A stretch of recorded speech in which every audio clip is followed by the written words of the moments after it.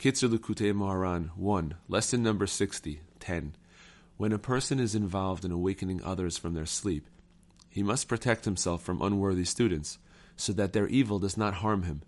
Even so, it is impossible for a human being to protect himself from being heard by students who are not worthy. Therefore, such a person's study with his students must be as if he made his companion and as if he made the words of Torah. As our sages of blessed memory said, that's Sanhedrin 99b, see more in this lesson in Likutey Moharan.